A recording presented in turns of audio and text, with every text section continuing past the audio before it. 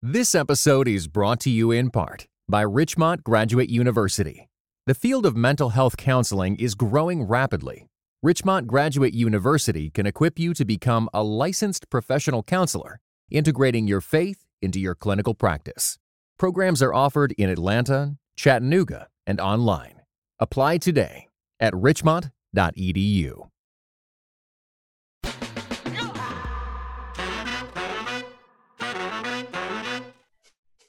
This is the Prophetic Politics Podcast. I'm Nick Rodriguez. I'm Tabidi Anyabwile. And I'm Ben Brophy. All right, so in the last episode, this is part 2 of a two-parter, which is basically called What Do We Want to See from Our Next President? And in our last episode, we talked about dispositionally from the perspective of shepherding, messaging, communicating at this time in our, I think we can all agree is a pretty extraordinary time in our history. What do we want? What do we need? This time, we're going to ask what sort of substantively from a policy perspective we want. Now, we've talked about lots of areas of public policy. So this is partly a question about prioritization. And to get the prioritization bit right, here's the way I'm going to frame the question. So we often talk in presidential administrations about the first 100 days. I think it was Franklin Roosevelt that popularized that concept. He comes into power. What's he going to do in his first 100 days? But it's a useful sort of kind of starting point to say, what advice would we give to the president, and whoever that is in January, of what they should focus on from a policy perspective in the first 100 days? And a couple of options you've got at your disposal, right? You've got, sort of budgeting and spending priorities. You've got legislation you might send to Congress or propose to Congress. You've got sort of executive orders and executive actions of various sorts. You do have the business of staffing and appointing people to top positions in government too. So to the extent that you want to talk about that, that's also fine. But that's the basic question. What, from a prophetic perspective, would we hope that our next president does in their first 100 days? So you don't need to give your complete answer. We'll just sort of go back and forth a bit. We'll just love to hear what comes top of mind for you guys when you hear that question. Ben, you want to start? Sure. Yeah, I'm hoping to talk a lot now and then just not say anything else, because I have areas that I would love the next president to focus on, but I don't have any specifics because I haven't. That's fine. Areas is fine too, Yep. Right? Yeah, I guess 5 things come to mind. Just off the top of your head, 5 things. Exactly. I love it. All right, here we go. The first 4 are domestic, and the 5th is foreign policy. So, one, coronavirus.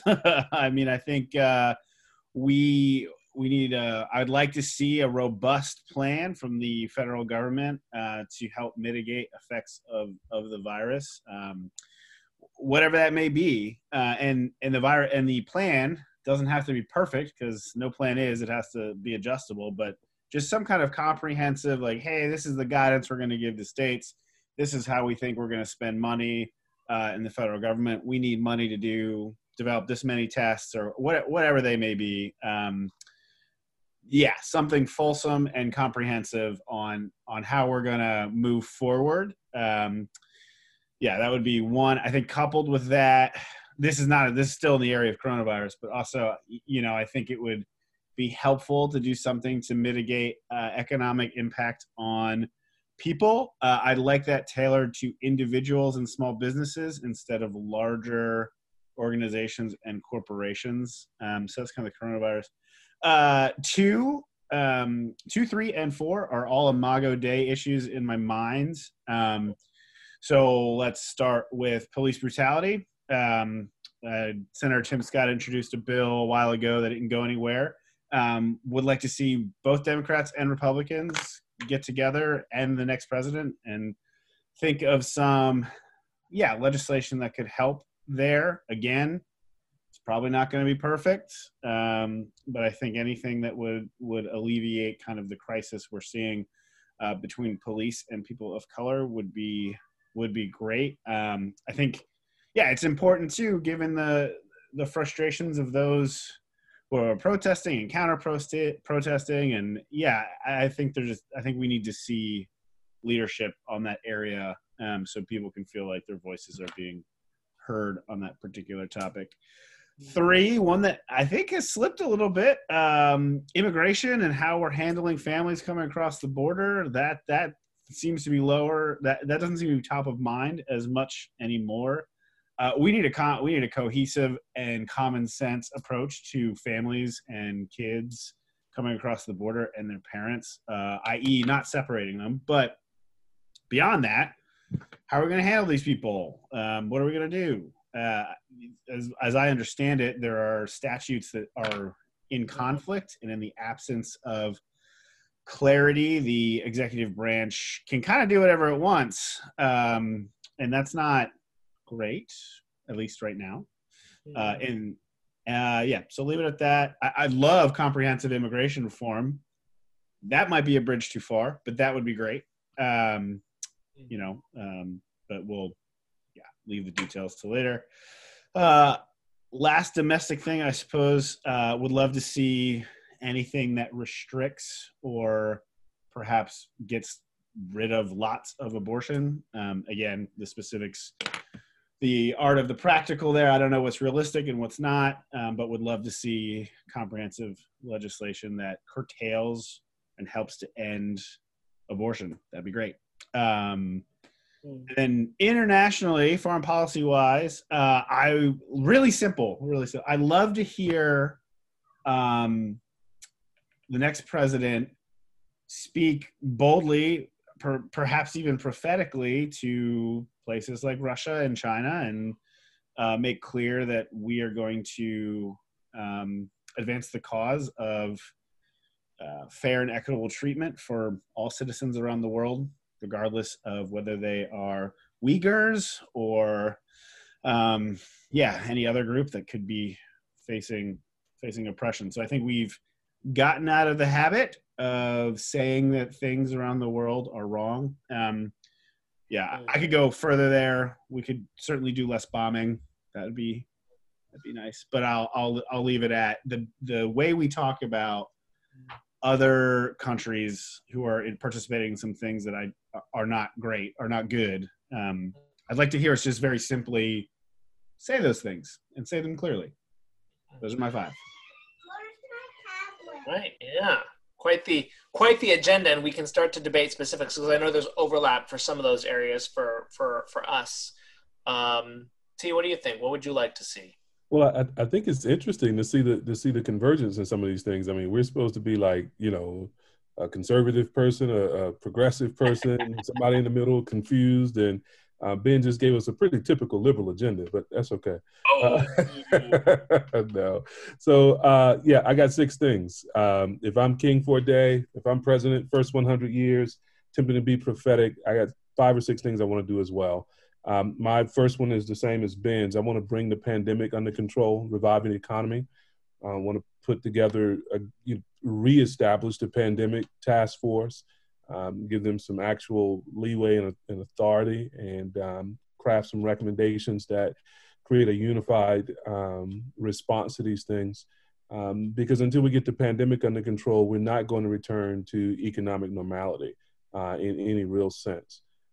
We've seen a slight bounce after the sort of worst fall off in the economy, but we're not getting back to where we were pre-coronavirus. And that little bounce in recovery has definitely been slowing down. And I think its effect, it hits the most vulnerable people, right? So it's clear that folks like me, you, and Ben are doing okay. We can do our work virtually to a considerable extent. People like us haven't been laid off in great numbers. And where many of us have, we've gotten back into the job market fairly quickly. Many have. But when you compare that to people who have less education than we do, who engaged in personal services of one sort or another, maybe they're working in hotels or other kinds of frontline workers who cannot do their work virtually, they've experienced huge job losses and are suffering an even greater, slower recovery. So for me, the pandemic economy issue, the intersection of those things, is a kind of Proverbs 31:8-9, speak up for the vulnerable. kind of responsibility for leaders. So that's where I'd start. That's job one. Job two, since I'm king for a day, and this will never happen, but also assuming that these guys, either one of them, are going to be sort of one-term presidents, I'm going to sort of front burner bringing racial discord under control to establish a countrywide conciliation, i.e. reparations. Our current president has stoked racial resentment and fear and anger to his political advantage. He's brought things to a boil. We're seeing it in all kinds of troubling ways. And so the next president needs to act decisively, not just to quiet the country, but to actually address the fundamental unresolved issue. And so here's the aim. Be to establish a reparations agenda and investment that would do three things. And I'm borrowing here from William Darity. Acknowledge the wrong and accept responsibility for restitution for the wrongs committed against African Americans. B, or two, redress or compensate for those wrongs. And three, provide closure between the victimized and the culpable parties so that we arrive at conciliation. Now, I'm not very interested in kind of verbal symbolism. I'm interested in a fundamental redress that would serve this and future generations to come. And that means this policy agenda must result in sizable economic impact. We've got to close the black-white wealth gap. And one way of doing that, one structural way of doing that would be a reparations agenda. Wealth has a direct impact on equality, especially in a money capitalist society.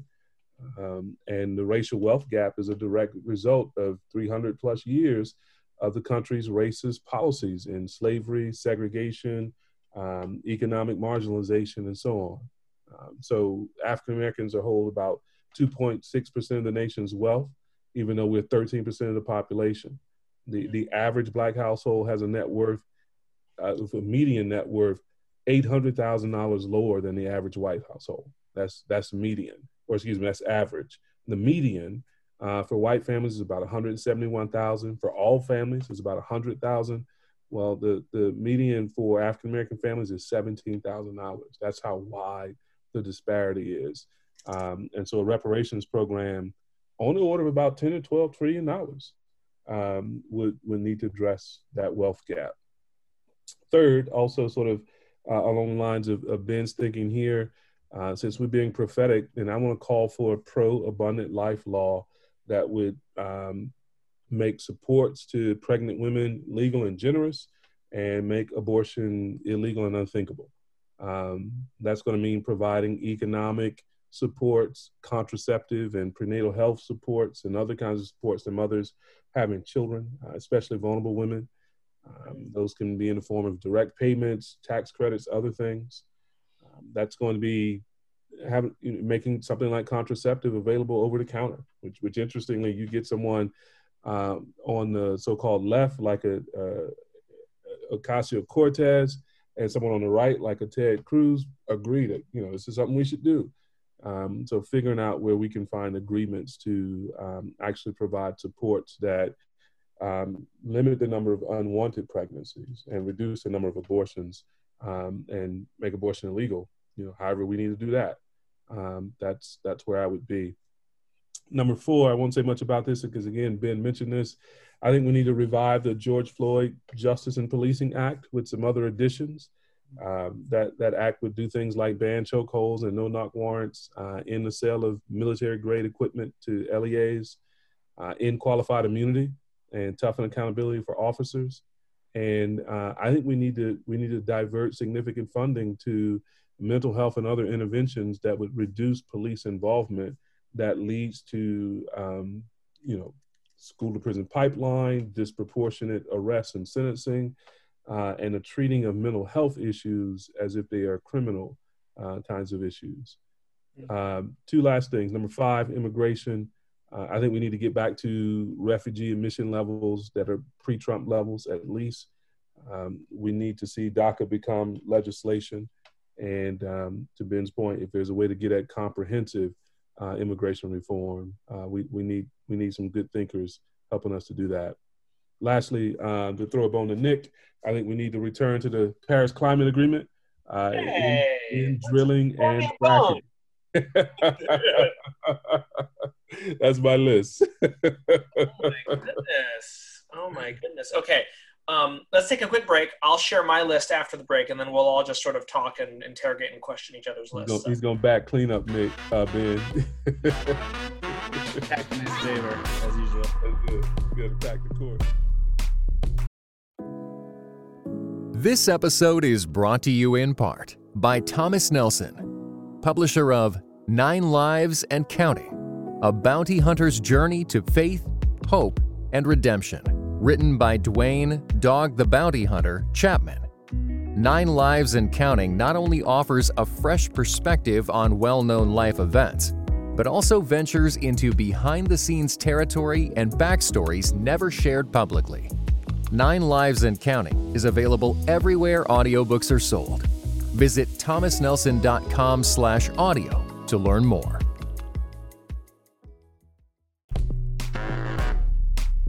All right. And we're back. All right. So I agree with a lot of what you all have said. And let me try to sort of make what I'm saying additive rather than sort of re-going. So like, I think that I agree on the whole life agenda. I think you might say, as long as Roe v. Wade sort of remains and until it's overturned, that might be a partial agenda, but it would still be an agenda that would lay the groundwork. You could say we're going to do all these things that disincentivize abortion essentially and make it a lot easier to raise children. One thing that's interesting is you can frame it differently. It's very expensive and very difficult to raise children in this country, right? Especially if you live in an expensive city. And so what can you do to make that much, much, much easier? And it's everything you said to be. It's also universal preschool. It's finding ways to compensate what is currently uncompensated care when someone goes and enters the home. Well, I'm sorry, when someone leaves the professional, the outside of the home workforce and works in the home. How do you make that possible, right? Like there's been some chatter around, Amy Coney Barrett, who's likely to become our next Supreme Court justice, and, being a person with a large family and a family commitment, and like what made that possible. And often it's additional resources, additional supports around you. How do you make that possible for every person, man or woman, right? Who wants to have a family and also wants to make a living. So that's kind of one piece that I agree with you all on. I think I'll say that I agree on the questions around the pandemic and the recovery. And the only thing I'll note there is that in a lot of ways, it's funny, I listened to a podcast the other day that asked, well, are the Trump and Biden plans really that different? And actually, one thing that was noted was consistency in messaging at the top matters. Bringing together sort of, say, all 50 governors and, territorial leaders and saying, let's forge a consensus on what we believe together and not make it partisan will matter. And then as a practical matter, the likelihood is the next president is going to have to get vaccine rollout right over the course of 2021. So those are some of the big ticket items. I want to wrap up a couple of the items you all talked about in the first 100 days in this question of essentially what would be a next recovery package.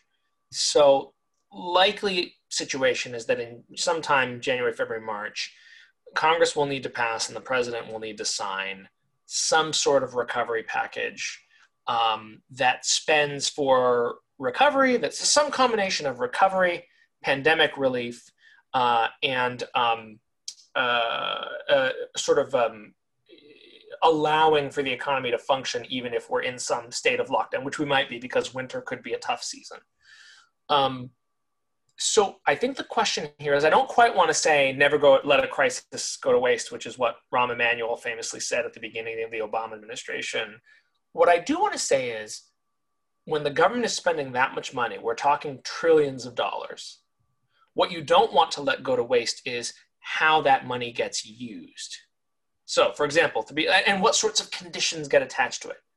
So you can tie together a couple of different core issues that you all have mentioned in a recovery package, right? In particular, you can tie together questions on racial justice. You can tie in things about climate and energy, and I'll say a little bit about that as well. And you can tie in things that just have to do with, sort of the general question of like what sort of recovery we want to have. So suppose you're spending 2 or 3 or whatever it is $1 trillion. There are a couple of things there, right? Like, so for example, like I think people talk about the Green New Deal like it's this awful radical left thing, partly because of its price tag. They say, oh, it's $2 trillion. What they neglect to mention is it's $2 trillion over whatever it is, like a 10-year budget window. Whereas we're talking about the recovery package. We're talking about spending $2 trillion in like less than a year, right? And it's funny. One thing I often hear AOC say, which I agree with, is, we can find $500 billion to bail out the airlines. We actually can't seem to muster it for anything else that matters. And these sort of issues are among them. Sorry, so where are you getting a $2 trillion figure? It's 51 to 93 trillion over the next decade. 51 to 93. So from where? Green New Deal. I mean, I just Wikipedia real fast. Estimate plan over the next 10 years as AOC proposed it, not any change. They estimate it'll be somewhere between 51 and 93 trillion. So 2 trillion, I don't know where that number comes from. Not to throw cold water on your... No. It's fine. I mean, part of this is about like the Green New Deal is more of an idea than it is like a kind of well fleshed out policy, which is why the range you just gave is as long as it is. I'm referencing the document that AOC put out, which is, for better or for worse, the Green New Deal. But I digress. But I guess my point is that like you could, when you're spending $2 trillion in the course of a single calendar year, like make a big difference. So, I mean, the basic element of the idea of a Green New Deal is you're just asking yourself, when you're spending lots of money on recovery and stimulus anyway, is the money you're spending actually directing investment towards a transition to green energy and toward clean energy and other things like that? Or is it just being spent with no strings attached? And I think that's one thing we should ask ourselves, given that we're already going to spend that kind of money, right? And so I think that's the more modest claim I'll make, Ben, is not that like we should adopt the whole Green New Deal, but rather we should say what aspects of those would be better invested in clean energy and in infrastructure that would make it easier for us to reduce our carbon emissions, but also spend money and put it into people's pockets, right? Like that was supposed to be the magical intersection of the Green New Deal, right? Was that it was supposed to deliver that social benefit. It's also supposed to be spending that's helpful, right? And create jobs, right? And put people to work in much the way that the original New Deal did. I think too, the other thing you could think about the meeting, why couldn't, for example, some of the restitution portion of reparations be a part of a $2 trillion expenditure package, right? What's to keep us from saying, actually, we might not spend $2 trillion this fast for a long time in the future. What would it look like to spend that money in such a way that decreases the racial wealth gap, right? I mean, that's a radical idea, but it's not an unprecedented one, nor is it like a crazy one, for all the reasons we've talked about in our episode on reparations and other things like that. And the question is, are we going to spend $2 or $3 trillion with no policy objectives whatsoever? Or are we going to think about these things and prioritize them, right? So I think reparations, racial equity, other things like that, those are the sorts of things where when you're spending that much money, it's an opportunity you shouldn't let pass. And then getting into stuff that you guys didn't yet mention. Ben, I agree with you on foreign policy. And I would say my take, although I think there's a lot that can be sort of, I think there's a lot of room for debate here, is that we're going to a less multilateral world, unfortunately. It's a world where there's a little bit less global connection, a little bit more countries turning in on themselves. And while that's not the world I prefer, like I think recognizing that reality and engaging in a bit of a realistic view of what that means for the US as a relatively strong country that is relatively self-sufficient. What does it look like to sort of be, innocent as a dove, but wise as a serpent on the global stage when it comes to those things? I do think that's probably the direction we need to head with our foreign policy in general.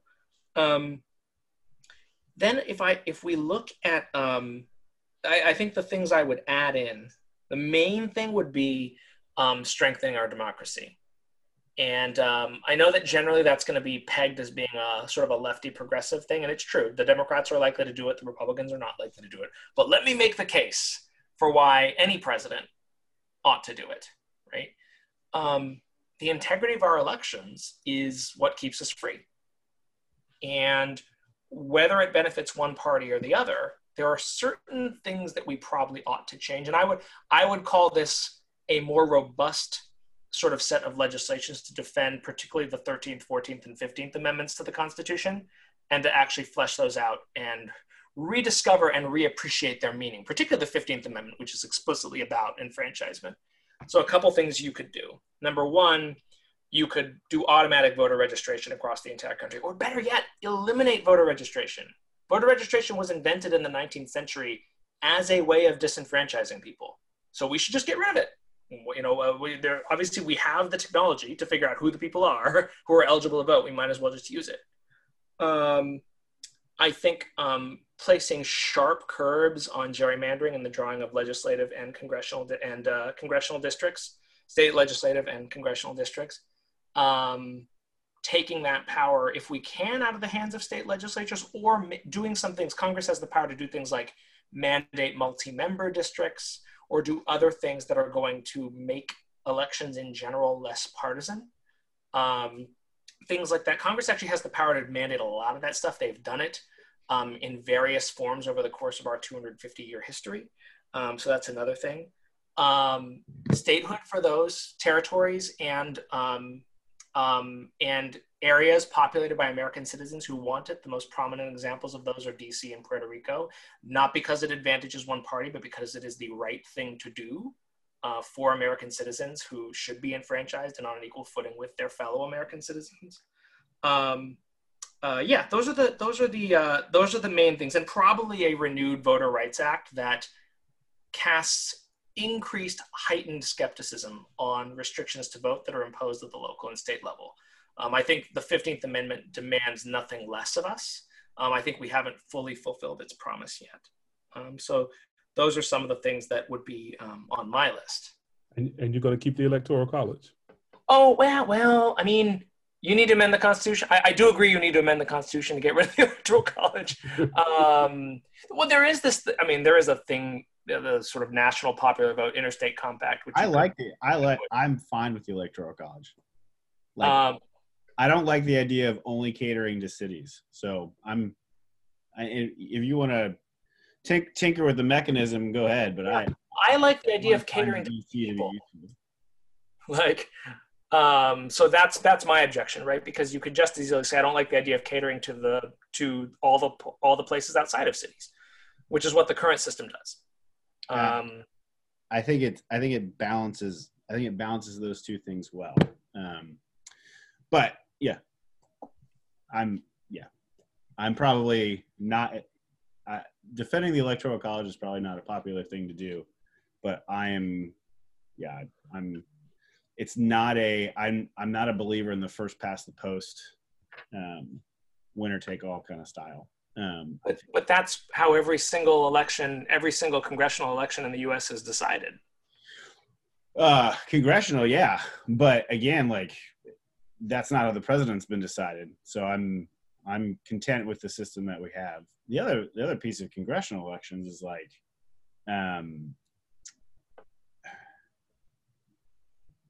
as you've mentioned, districts they play with the margins of districts in all sorts of ways, right? So it's not as if those are, pure and simple popularity contests either. Anyway. No. Hence, that's why you want to get rid of gerrymandering, right? You want to get rid of politically motivated drawing of district lines if you can. Yeah. The struggle there is, one, it's the states that do that. Well, anyway, we don't know. I don't know. I don't know that I am for gerrymandering.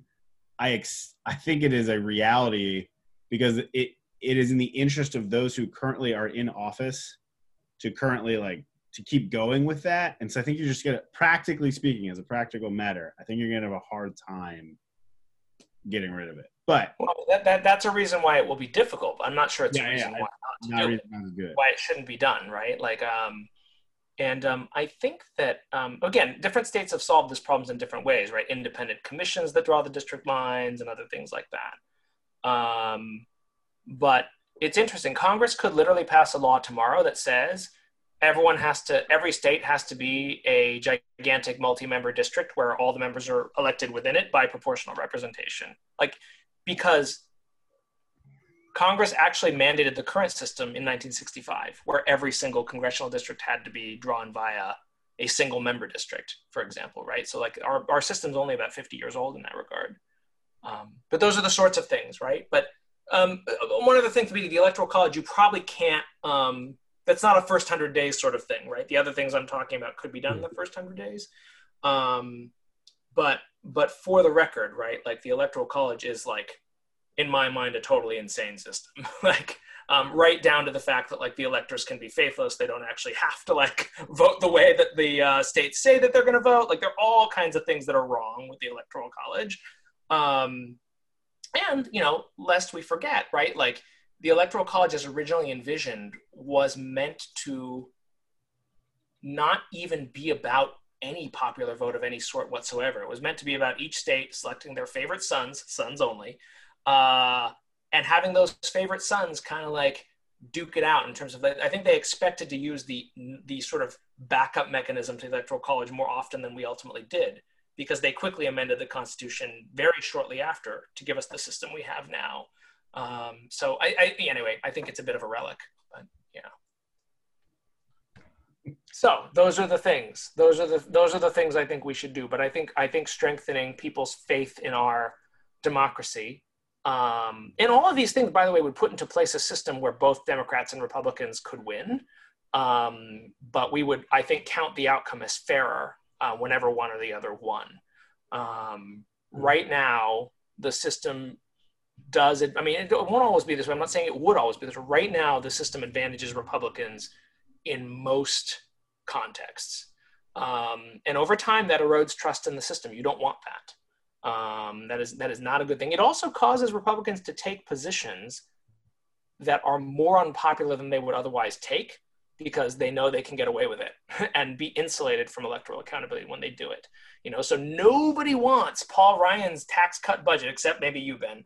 But like, they always run on it. They always come back with it. Like, you know, the sorts of things they do are unpopular, but they don't pay a price for it, as it were. Well, Vinny, what do you think? I liked your addition of kind of shoring up our democracy.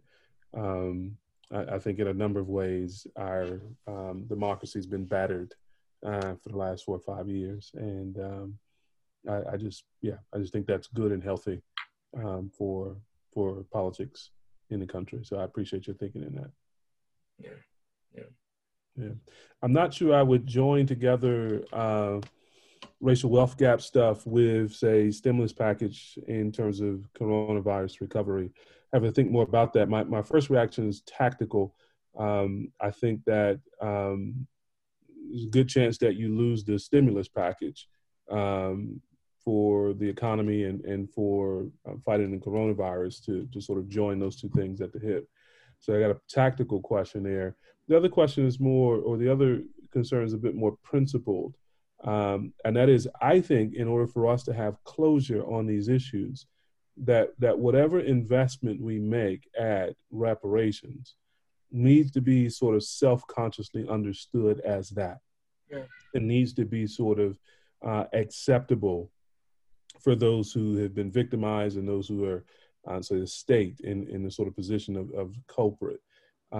It's got to sort of evidently be understood as something that is, quote, the fix to the wrongs that have been committed. And I think if you sort of join it together with something like a recovery package for the pandemic and the economy, I think there's a lot of room for people to sort of not think of it as the fix, and others to think of it as the fix. There'd be no sort of consensus, no agreement in that regard. And I think that undermines its potential for creating closure. You know? Yeah. No, that's a really good point. And so what you may want to do is kind of have the have a sensitivity to racial equity be part of the package, but not make it the vehicle for thinking about reparations. I think that makes sense. There are bills that people in Congress have introduced. Actually, I mean, we said this on our reparations episode. Every year, the bill gets introduced, the commission to study reparations, to finally actually take that up and have the conversation. Mm-hmm. It's longer than the first 100 days, for sure, to really actually do that. Definitely. I think in general, the idea of adding everything to a stimulus bill makes the stimulus bill or Corona Recovery Act, what do you want to call it, more difficult to pass. And so there is an element in which speed matters, right? The faster we get relief out there, the more that may stave off or mitigate job loss, because as you know, Nick, these job losses are becoming permanent the longer we go. And so there's a reason to be speedy there. And the other thing is, like, the more you add to it, the more votes, the more in a pragmatic matter, you're going to need more Democrats to be elected and to be in the House and the Senate. I don't know. I think we can say we have a strong sense of how the presidential election is going to go. We have less of a sense of how the Senate's going to go. And so, and you've got 3 or 4. Don't say that, Ben. We have no idea. I don't want us eating any words. Likewise, I was surprised he'd been to say that. I was going to tell us what's his sense, because last time people were reading the tea leaves and the polls, that was a stunner than that. It did, yeah. Yeah, and I don't want to, I don't want to make the same mistake twice.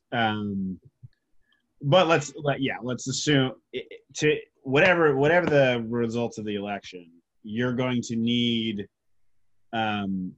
more votes. If you can't pull any R's, that's going to it's going to make it a tougher time, because you do have you still have the guy from West Virginia and a few others who are going to be leery of anything other than a quote unquote clean recovery bill. The other thing to throw cold water on all of us, but probably you two more than me, is cost. We are about to be $27 trillion in debt with a $3 trillion deficit in 2020, almost 3.5.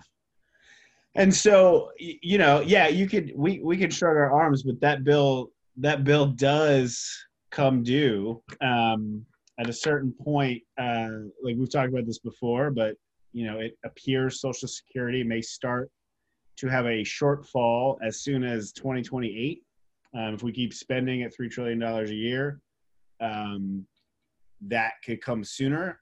An end to Social Security and Medicare means pain for the least of these, right? Both the elderly and the financially poor. And so, how we pay for all of this and what opportunities that precludes, we got to balance all that stuff out. There are certainly tons of things we spend money on that we could spend less money on. And there's Social Security reform you could do. But as the system is now, those things start to come into jeopardy within 10 years. And that's not great for anybody. Not something for the first 100 days, but that means potentially, doing those things, potentially figuring out where taxes ought to be raised, God forbid, in order to fund that, but also where other spending ought to be cut. You can cut spending, you can raise taxes. That is like a economist's nightmare for GDP. But beyond that, that's why you don't do it now. Right? You have to wait to do it. But to any of that, to get Social Security right means a course correction for the next 20 years, which both means passing like one-time things to get us headed in that direction, and Congress reaffirming our commitment to fiscal discipline for 20 years to start to balance that stuff out. And I don't know that we have the will to do that in either party. That's why we're called prophetic politics, brother. That's right. Not pragmatic politics, Yeah. Join us for our sister podcast, Pragmatic Politics. But even Talk about the art of the possible. But even from a moral, like a moral perspective, it's like jeopardizing these systems. A, endangers people who can least afford it, and B, like, having future generations foot the bill for what we're doing today is immoral, right? It's not as immoral as other things, but it's not great. I think the weakness of your argument, Ben, is, and I don't know that I disagree in sort of an abstract principle way, but you started out by saying that the system is already in trouble. Yeah. Right. But you sound like you're arguing for status quo. No. And so, okay. So that, everything I'm hearing you saying as a caution sounds like an admonition not to do anything. No. I'm saying if we do all the things we're talking about, the cliff for all of these things, our ability to do any, like Social Security, Medicare, even any other stimulus who's to say the emergencies are over, right? Like, who's to say we don't encounter another crisis in the next 5 or 10 years? Every time we kick the can down the road financially, we limit our ability to do this stuff in the future. So I'm not saying don't do. But Ben, what you're saying right now is what would be said in the future. What do you mean? The very caution you're giving right now, that if we make decisions now, it's going to limit our ability in the future. Let's say we do nothing now, fast forward 50 years, we're going to have the same caution. So I'm saying your caution is a steady state affair. And so we at some point have to do something. Right. But I'm saying if we're going to spend money on X, Y, and Z, we've got to figure out a way to make sure we can pay for X, Y, and Z. Like, you know what I mean? Yeah. No disagreement there. Okay. I thought I was hearing you say something more, which was, okay. All right. I'm not saying don't do it. I'm probably, as far as budgetary priorities, I don't object to, well, I can't remember everything you guys said, but I don't think it's, you objected to it all. So, just. I don't have a moral or ethical issue with spending money on the things that I remember.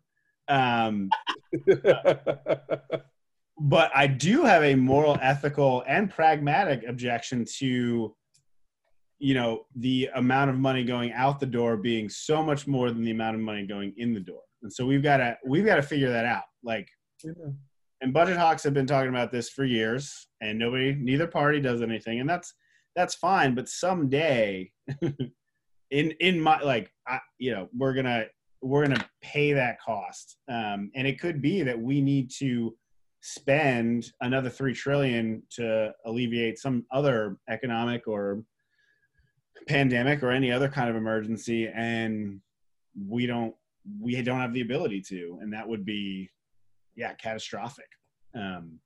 So this actually brings me to my last question as we run up against the end of our time, which is, I asked about the first 100 days, but what are your top priorities if you're president for the long term?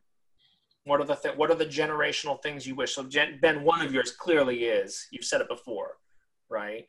Fix the debt, discover a better way of thinking about fiscal health for the country so that we have a sustainable budget. Yeah. I mean, that is one. Life is more important to me than being financially whole. So that, I would still say in my prioritization, like, these Imago Dei issues are more important to me than budgetary. I think what scares me or what concerns me is, by having a unsound financial house, our ability to do things that protect life womb to tomb, that goes out the window. And so that's what I'm afraid of, is like our ability to care for anybody, if we're broke, becomes constrained. At least through a government mechanism. I mean, there'll still be charity in private individuals and communities and things of that sort. But the ability of the government to help people, to provide a social safety net, that starts to come into jeopardy, and that worries me. So again, like, I I think we're relatively agreed on the issues we want to tackle, and I think they're more important than the budget. But like the two are linked. Our ability to address A needs B. Yeah, I'll trade you, Ben. Long-term budget reform for my democracy protection package. We'll do it. We'll do it all. No, you just told if you had a Republican other than me, they'd be like, "Oh, you're going to give me more money to spend for political power? Wow, what a deal! I'll entertain that." No Republican on the Hill is going to entertain that. Hey, prophetic politics, man. That's fair. I could go for that deal. I would go for trading universal health care for an end to abortion. If you want to talk about like deals. Sure. No. That would be one of the other big things. Yeah. To me, what about you? Long-term things you'd want to see? I think reparations clearly falls into that category because you're thinking long-term. But what else? Yeah. Well, what you brothers just sort of ditto there. An end in abortion and what you talked about, Nick, in terms of shoring up our democracy. Those will be things. I think it's going to take us a couple of generations to recover from the damage done by this presidency. So really everything we're talking about is in reality going to have to be sort of protracted. We're going to have to sort of stretch it over a longer scale. There's just so much that's been eroded and undermined that, the next guy is going to find out there's no plumbing in the White House. It's going to have to start putting in plumbing and drywalls and all kinds of things. There is, so I want to make one more issue point, and then I want to just say one broad observation from this conversation. So the issue point is the other thing I'd prioritize long-term beyond the stuff we've talked about, right? So you think about sort of the trends of the future, the things that I think about on the horizon. One of them is the climate crisis and the idea that the climate will begin to affect us more and more and more if we don't do something about it. A second is just the sort of increasing precarity of financial life for people who are sort of just trying to grow up and raise families. And that intersects with kind of, the sort of trend of automation in the workforce. And I think we've talked a little bit about sort of the so-called problem of meritocracy, which is just to say our whole system is built around this idea of if you work hard and play by the rules, you can get ahead. And increasingly, for various reasons, that promise has broken down. The breakdown of that promise, you could argue, is part of what elected Donald Trump. It is also the sort of heart cry of lots of people in communities of color and marginalized communities around the country. There's this sense of the system doesn't quite work for us the way it ought to. And you can see it in everything. You can see it in what it costs to go to college. I think I heard one person say the very ticket to a middle class is a thing that stresses out the middle class because of how expensive it is and how difficult it is to obtain, sort of at a level that's going to make a difference. And increasingly the question of whether that's even the right model. I think there is a set of bigger, deeper questions, and part of it is about policies you can do, right? But part of it is about asking whether the nature of our social and economic bargain is the right one. And I think there's not a quick 100 days fix for that, but there is this sense of if we don't start to pay some serious attention to it, that too will sort of undermine the perceived legitimacy of the system and whether people really want to buy into it. The system treated me very well. I was a good meritocrat. I tried to get good grades in school, went to a nice school or whatever. But the question is, does everyone have an equal and fair shot at that? And it doesn't feel that way right now. So that's the issue I'd want the next president to really spend time on, even if there isn't immediate sort of legislation forthcoming. And then the only other observation I've just listened to all this talk here is that I think attitudinally, what we need from the next president is someone who's going to think creatively about compromises and coalitions they can make. So we've talked about these trades, right?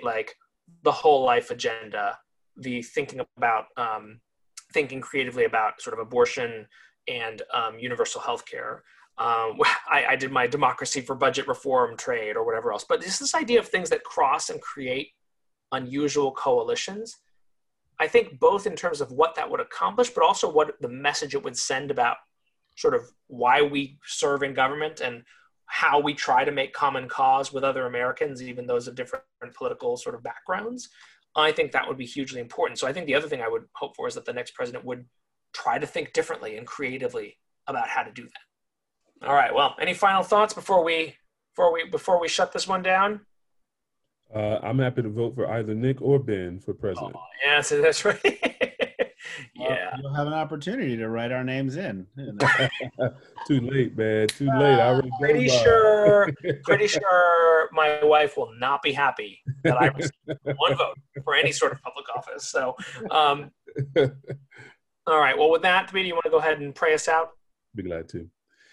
Father, we thank you so much that you have allowed us to live in this land, that you have providentially given so many blessings to, including, Lord, the freedom to vote and to participate in the governing of our country.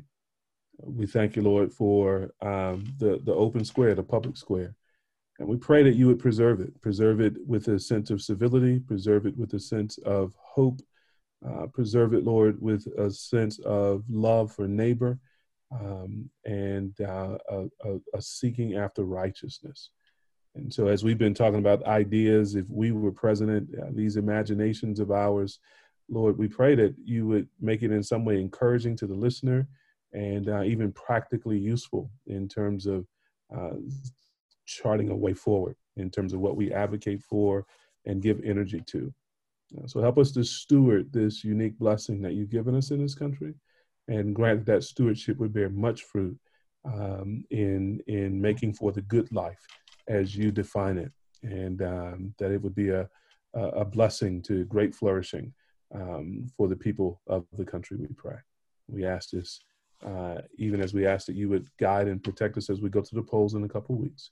In Jesus' name, amen. Amen. Amen.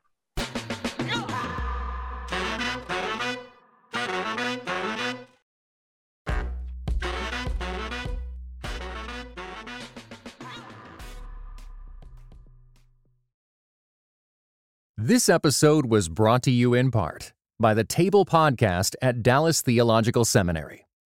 Listen to rotating hosts discuss issues of God and culture to demonstrate theology's relevance in everyday life. Find it on your podcast app. For videos and more, visit dts.edu/podcast.